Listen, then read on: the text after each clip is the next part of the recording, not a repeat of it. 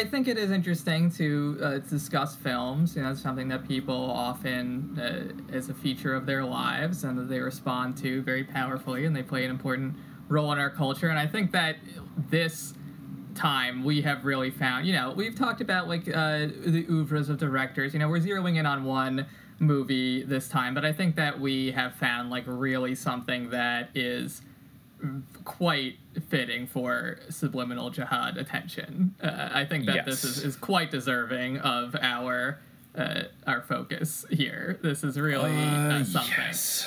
Yeah, it is. Yeah. A lot. The movie we're going to be talking about today is a lot. Yeah, it's quite a lot. It's basically a celluloid distillation of an incredibly fucked up family with a really outsized financial hold on America and really the world, which is what we mentioned before in the podcast, the Gettys. Yep, the good old Gettys. Yeah.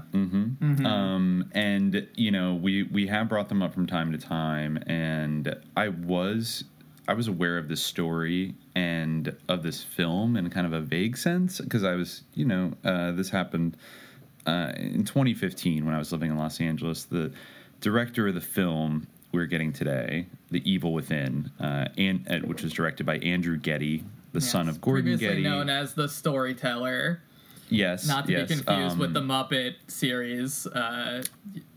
We'll get maybe confused. Maybe to be confused. Yeah, exactly.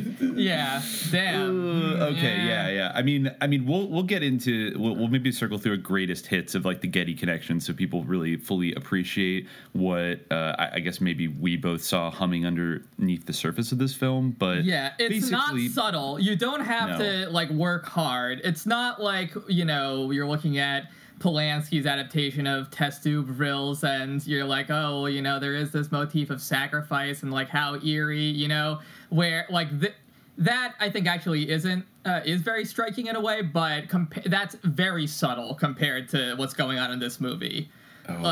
This is really something, and this is like, you know, just to give a quick synopsis of it, or sort of a quick expression of what's going on here, or what's the deal with The Evil Within. Basically, this movie is like 15 years in the making. Like, absolutely. Like, this dude worked on it for 15 years, at least. There's a dude in this movie, Matthew McGorry. There's two like famous horror actors in this movie. One is the guy from The Hills Have Eyes, whose name escapes me right now, but you know, he's famous. Like, you know him. You've seen him in a million horror movies and B-type movies before. But there's another dude, Matthew McGorry, who's like another big sort of horror movie personage who's known for like his huge stature. And he like died in 2005, and this movie came out in 2015, and he is in a scene in the movie towards the end. So this movie definitely has been in the making for a while. And so basically, Andrew O'Rourke Getty, the son of Gordon Getty, was holed up in his mansion, which used to belong to some composer, which, you know, of course, is kind of consistent with the Gettys' interests in classical music and all that stuff. But, you know, Andrew O'Rourke Getty, he always was more into film. He went to NYU and things like that. And shortly after graduating, he had this idea for a movie, which, according to him, was based on his own childhood nightmares.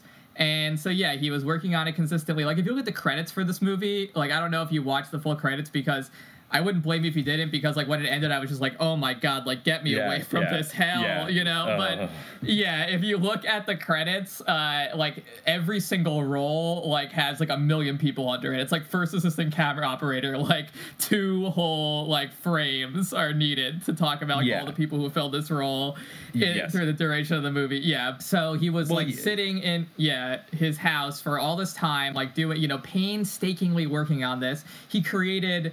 You know, we'll talk about some of the different props that appear in the movies. There's some intricate props, all of which created himself. He painstakingly made all the effects. And throughout this time, you know, he was just, like, doing a lot of coke, doing meth, like, spiraling downwards. And eventually, before he could really finish the movie, he died in 2015. And he was found by his...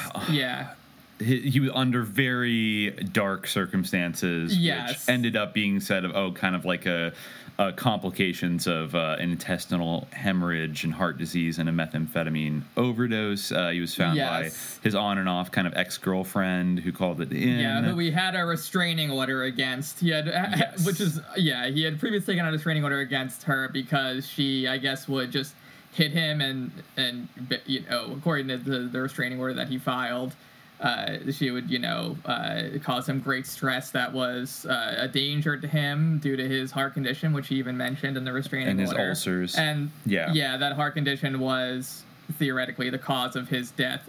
He had just done, he was just sitting in the bathroom with some unspent shotgun shells all around him. Yes. Yep. Bleeding profusely from his rectum. Yeah. With the original report, I think, from the police said that there was blunt force injury to his rectal area, which is what that's where they brought in the ex-girlfriend for questioning initially, because they didn't rule out that there was some kind of foul play that went on. He also, in addition to the shotgun shells sprinkled around his body, they found, I think, propped up on his bed was a kind of like a rack of surveillance monitors from the CCTV system in his mansion. So he was holed up in there. I can't remember if they said they found a shotgun with him, but it's he was in there with a gun. It's like Scarface or something, just doing meth and cradling his rack of surveillance monitors and stuff, looking out for somebody who was gonna get him or something. It's it's extremely dark, and when we get into kind of the content of this movie, it just gets darker and darker, and we'll even get into kind of the tangential stuff with the Gettys in Los Angeles, with Gordon Getty. Well, there's so much weird. It's not really intrigue. Tangential, because this movie is a family story, and all of this stuff is very much represented, I think, in the film. The movie is not something is being represented. Something is being represented. Something very fucked up is being hinted, is being gestured at as this. And and it's funny reading back. So this happened in 2015. He died, this kind of drug overdose death, and it was kind of in the way whenever a Kennedy dies, before their time.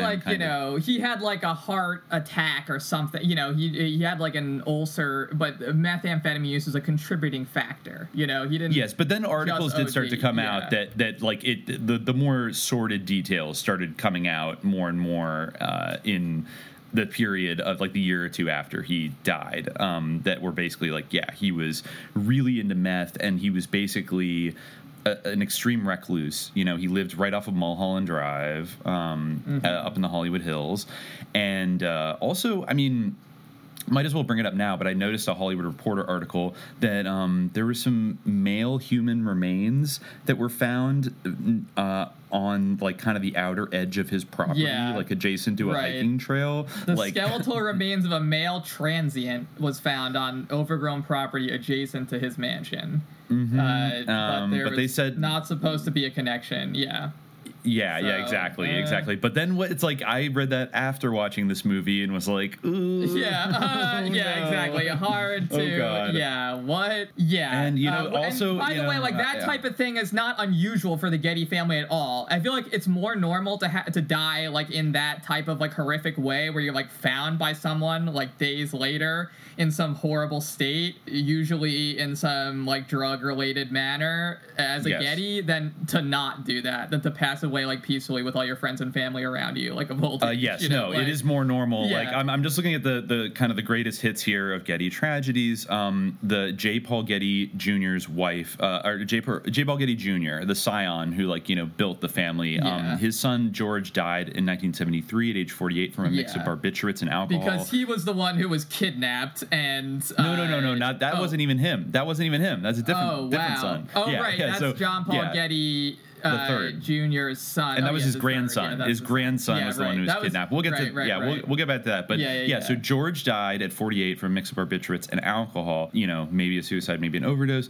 J. Paul Getty Jr.'s wife, a Dutch actress, died of a heroin overdose in 1971, and the pair's son, J. Paul Getty III, was later kidnapped by the mafia in Rome, who cut off his ear before their ransom demands were accepted, which he famously refused to pay, and so they cut his son's ear. And then J. Paul Getty III had a period of using heavy drugs and had a stroke. Well, his grandfather, he called his grandfather and asked him to pay, or they called the kidnapped Getty's grandfather, the scion J. Paul Getty, and he refused to pay because then all of his grandchildren would get kidnapped by the mafia, was his excuse, The 'Ndrangheta. And also, you just shouldn't negotiate with terrorists, you can't negotiate with terrorists, so... Yeah, so they destroyed his life and drove him insane, and he became a drug too. Then he had a stroke in 1981, which left him paralyzed, and he died in 2011. So very sad. And also, he did ultimately, I think, as we mentioned in our Opperman episode, they did ultimately negotiate with terrorists because they sent none other than Gavin Newsom's father with the bag full of money to pay off the 'Ndrangheta and basically get J. Paul Getty III back because he was Bill Newsom was the family consigliere for the Gettys, and I think actually grew up. Gordon Getty lived in Bill Newsom's house. He lived with his family when they went to St. Ignatius Prep at the high school together. Because I think at that point maybe J. Paul Getty Jr., the scion, had maybe moved to England or something, and so they left him in San Francisco. And so in a very weird way, it was Gavin Newsom's dad was kind of adopted Gordon Getty a little bit. And was he was part of the Newsom family. And then when Gavin was born, Gordon Getty kind of did the same thing with Gavin. So Gavin ended up getting taken on safaris and trips all around the world and went and hung out with the Getty family. And actually, I wonder, because they're the same generation, how close Gavin Newsom and Andrew Getty were. They must have known each other. I don't know if they specifically were friends. I know Andrew Getty did grow up in San Francisco around the same time. And, so we're talking about a guy who, yes, he's an eccentric heir to, an oil fortune and all these things, but also, deeply plugged in to California, the California politics structure, both in San Francisco and Los Angeles. And and looking at who's the governor of California right now is Gavin Newsom, who's the vice president, another person who grew up in the same social circle, literally, with Gavin Newsom and these young Gettys. Kamala Harris is now the vice president. So yes, absolutely. Andrew Rourke Getty's mom, Ann Gilbert Getty, or Ann, formerly Gilbert, then Getty, not to be confused with Ann Rourke Getty, who was his mom. That he's named for. I would assume, his middle name, Rourke, is a reference to her last name. But she was a paleoanthropologist who was super active as a patron of the arts and a patron of the sciences and things. And particularly, and I think you can see that interest as well in the other Gettys, especially, in Andrew, you can see he owned a dinosaur skeleton that you can see in the movie at one point, weirdly. That's very odd. Yeah. Well, he owns a dinosaur skeleton. We'll talk about it. But so there's all this interest in paleontology and things like that. And even as Ed brought up in our episode, they have this huge kind of collection of unicorn stuff at the Getty Museum. Yeah, that also. It's weird, and really the whole interest, I was reading that Gordon Getty, the father of Andrew Getty, he was super into classical music and things, and he created operas around all sorts of these weird kind of similarly gothic subjects, like the fall of the House of Usher. He wrote an opera around, I think called Usher House, and he did one on the Canterville Ghost by Oscar Wilde, famous Golden Dawn associated person, which is another weird thing. And he did a libretto based on Joan of Arc called Joan and the Bells. So, he chose interesting topics that are kind of in the same universe as thematically as the evil within. Yes. And I just want to state for the record, because I did a little sus check, and I'm looking at San Francisco Chronicle, a photo from 1991, and is a picture of a cool looking young Gavin Newsom, Paul Moen, Billy Getty and Andrew Getty posing for a, quote, Children of the Rich feature that ran in the San Francisco Chronicle on December 12th, 1991. So they're right next to each other, and they were born in the same year. So actually, they might have been classmates in school together. Like, they must have been good friends, clearly. Children of the Rich right here. So we're talking about, like a friend of the governor, a close family friend of the governor of California directed this movie. Like, this fucking movie. You know what I mean? Like, this movie. Which is, yes. Yeah, it's wild. It's quite wild. He was super plugged in. He was like friends with all these people he would be traveling around. But yeah, I mean, well, he died before the movie could be released. And the producer, it was funny because I was reading some comments by the producer, Michael Luceri, who finished the movie. And he was like, wow, after he died, I was so surprised to hear everyone saying, like, oh, he was an asshole, he was a cokehead, he seemed like a nice guy to me.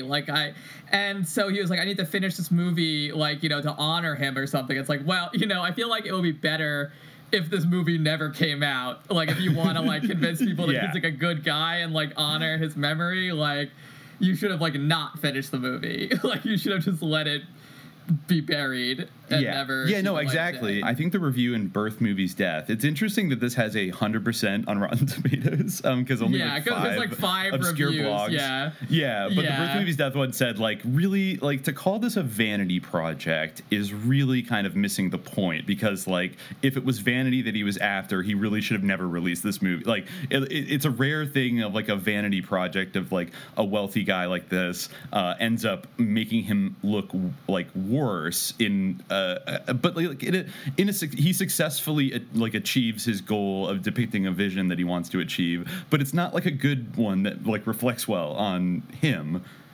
You know what I mean? Like it seems like whoever made this movie has serious problems. And demons, you might say. They have serious demons. They definitely have demons, and it's a movie that radiates true. It's not like a fun horror romp, it's not like going to see, I don't know, Drag Me to Hell or Evil Dead, where it's like, okay, the person who made this is still like a normally socialized person who's like trying to give us like spooky fun or something, they just love old grindhouse schlocky stuff. It's not even like seeing Rosemary's Baby, where you're like, okay, the person who made this is kind of maybe like a bit worrisome to me, but like maybe this is just a complex artist who's trying to make some kind of point about like our deep-seated fears and the paranoias that we have as we go through our lives and the repression and things like that. This is like, the person who made this is like truly sick. Like, this is just, it's kind of like a mix of like the impression of depravity that you get from like some of Polanski's movies, especially like, maybe you kind of have to know who Polanski is first, and then you sort of see those aspects in his movies, whereas you might give him the benefit of the doubt otherwise. But this, like, even if you didn't know who made it, you'd be like, this person's sick. It's kind of like a Tommy Wiseau, like, Room type thing, where you're I was thinking that. This is very similar to The Room in certain ways, though I kind of went into it a little bit, like, I was surprised pretty quickly when I watched this, because the way, to the extent people had written about it, it did kind of sound like, oh my god, like one of the Getty dudes went off and made this kind of Room thing that he sunk, like, millions of dollars of his own money into.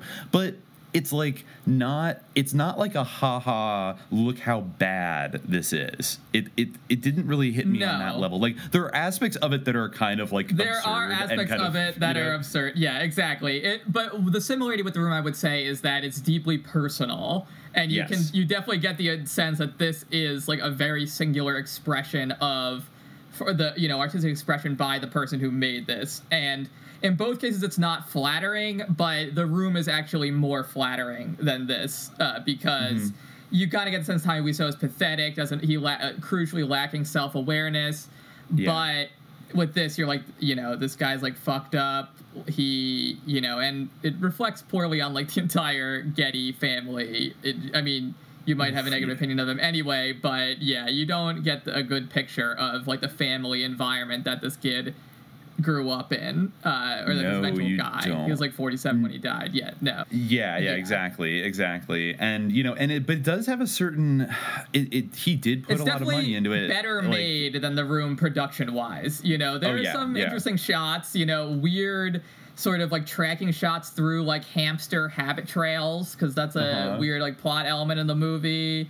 Yeah, it's definitely glossier and better made than The Room. I think and especially I also didn't realize, because this movie did get finally released on streaming services kind of quietly in 2017. And when I was first watching it, I actually thought that it was probably made in like the early 2010s. But then, you go back and read, and most of it actually, huge chunks of it were shot in like probably 2002 or 2003. And I guess there were rumors at the time of just like a lot of crazy shit happening on set and stuff, kind of in the tabloids. And, so like watching it, there's a lot of things in this movie that you're like, okay, like that would be an absolutely bonkers decision that nobody would make. Say to have a heavily like mentally handicapped main character acting the way that they are in this film. Yes. But if you think about it, where it was being done in 2002, there's almost been kind of a thing in our culture lately of like going back to early 2000s comedies and just being like, ooh, yikes. It's true. Like the fact that like it's really not that, like Sia recently made a movie, right, where the main character is like played by Maddie Ziegler from her, music MK video Ultra Shia music LaBeouf. videos. The one that you've mentioned before. And she plays like an autistic girl or something, or someone who has to care for an autistic girl, and the autistic girl is like, she understands music better or whatever. It's like some kind of classical like autistic person as plot device thing. Like, or like, you would see, one of our favorite, like, awful network shows, Flash Forward, where, like, all the, there was, like, an autistic kid who would just be like, 526, the blackout is coming, like, like, they, like, have special powers. Like, that type of stuff was, like, pretty normal for a really long time.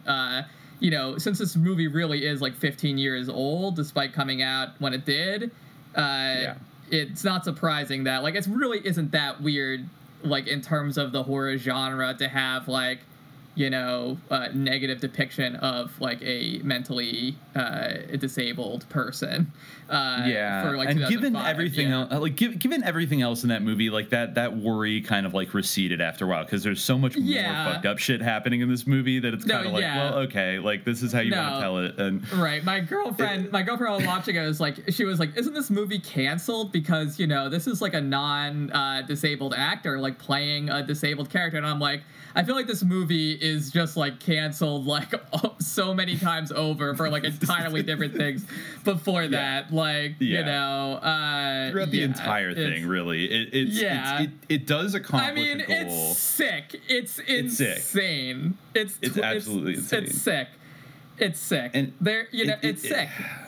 It is. It's sicko. It's a sicko fucking movie. It's a real. It really is a sicko movie, and it's much more just like I am someone who enjoys horror movies, because they deal a lot of the time with themes that are related to our areas of interest that we explore in the show often. The religious domain, the death, life, the idea of another world, a world beyond that of the senses, etc. Like, a lot of these themes are very often explored in horror movies. The idea of God, the idea of Satan, etc. Good, evil. Horror often deals with those concepts. So, like, I have seen a lot of these movies, and this movie is more disturbing, like, by far, than your average horror movie. Like, this isn't like Annabelle Comes Home or whatever. This is like a really disturbing movie.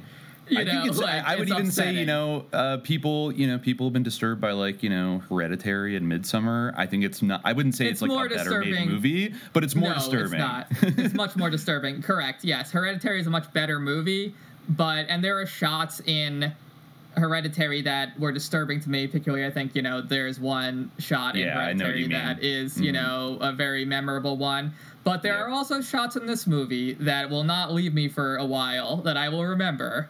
Absolutely. Yes. I mean, should we? I don't know. So, like, I mean, should we get into it? Should we just get into it? Let's get into it. A dream is a story I tell myself, right? Yeah, that's a good way of saying it, I guess. Well, if it's a story I tell me, how can I trick myself? You think someone else is telling you these stories? It has to be. Someone like...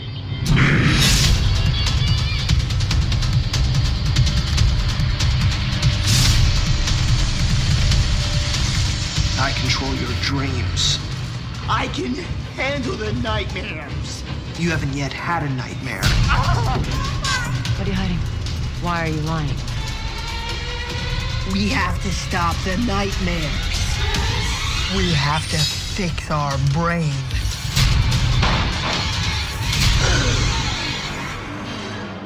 Oh, wow. Bad dreams, buddy? How can you stay awake all night? Mirror I hate, and I'm gonna break the mirror right now. Hey, John!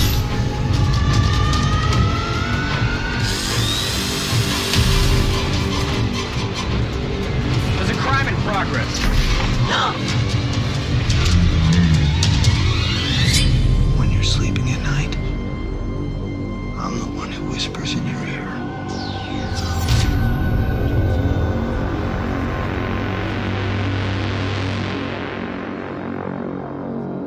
For access to the full-length episode, subscribe to the Hour of Frequency at patreon.com/subliminal jihad.